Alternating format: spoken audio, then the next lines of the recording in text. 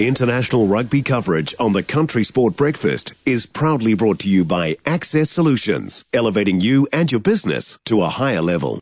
Well, rugby news of the week this week, and there's so much I'm not actually sure where to start, but we'll start with New Zealand Herald rugby writer Liam Napier. Morning, Liam. Morning, BK.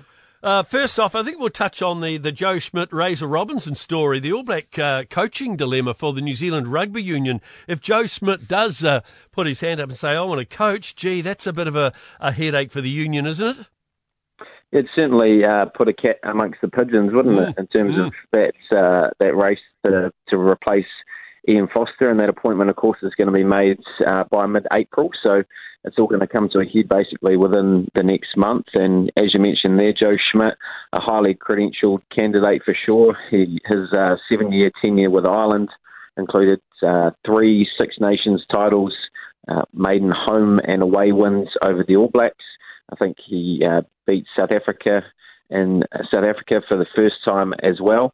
And of course, he's now All Blacks assistant coach, so has a lot of internal support within that team as well from the senior players and the like. So I guess prior to this week, we thought it was going to be a head-to-head battle between Scott Robertson and Jamie Joseph, but if Joe Schmidt does indeed throw his hat in the ring, it completely changes the dynamic. That's quite a CV you read out of Joe Schmidt's. I mean, you look at Razor Robinson's CV, it really is almost solely with the Crusaders, isn't it? That's right. I guess, Razor Robinson could not have done anything more on a domestic scene. 6 titles with the Crusaders, a phenomenal record, but I guess that has been the one question mark over his CV, the lack of international coaching experience and that of his prospective coaching team as well. I don't necessarily see it as a total bad thing because, he could be fresh and new and a guy that's not necessarily going to follow the trends and be led by others. He's going to carve his own path, but he is unproven on the international stage. So for guys like Joe Schmidt and Jamie Joseph to a lesser degree with Japan, they do have that international experience, and there is a massive jump, whether it be from a player's perspective or a coaching one from Super Rugby to international. It's completely different pressure, expectation. So, there is a bit of an unknown when it comes to Razor on that front. Be great being a fly on the wall when it comes to the job interviews for the job, in 3 or 4 weeks from now? I would be a fly on the wall, that's right. And it is going to be really, really interesting as well to see who makes the panel, because I can't remember who exactly was there last time, but Graham Henry was very influential. So, very interesting to see who they're going to put on that appointment panel. The other story, and it's in the New Zealand Herald today that you've written, is about, the cash sacrifices that New Zealand rugby players and All Blacks have to make to either stay here and play their rugby or perhaps go to Japan. And I believe it's around $500,000. Yeah, that's right. That's true in Rieko Ioane's case, or certainly what I've been told behind the scenes. And I guess that's nothing new, the disparity in earnings to what elite All Blacks can earn in New Zealand compared to Japan or in previous years France or England and the like.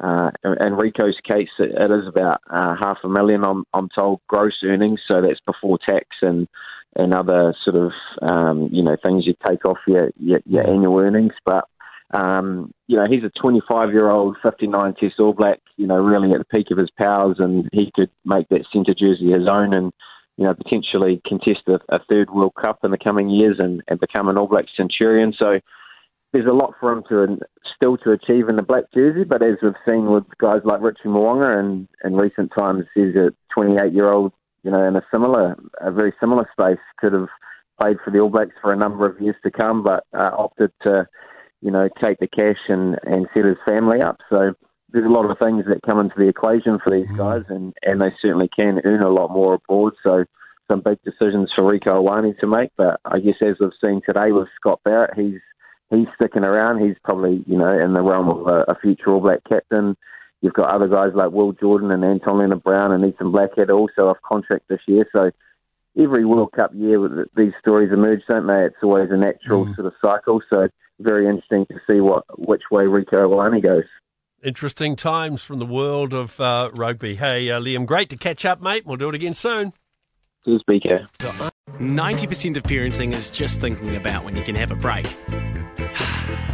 And when you do take a break, enjoy the Parenting Hangover podcast. They go together like a tutu and jandals. We've said from the get-go, we ain't parenting experts, but it's cool to hear, what is your neighbour doing? What do they say? A problem shared is a problem halved. Oh, that's good. Not that my children are problems, but I feel better talking about it. The Parenting Hangover with Clinton Jordan. New episodes every Thursday on iHeartRadio or wherever you get your podcasts.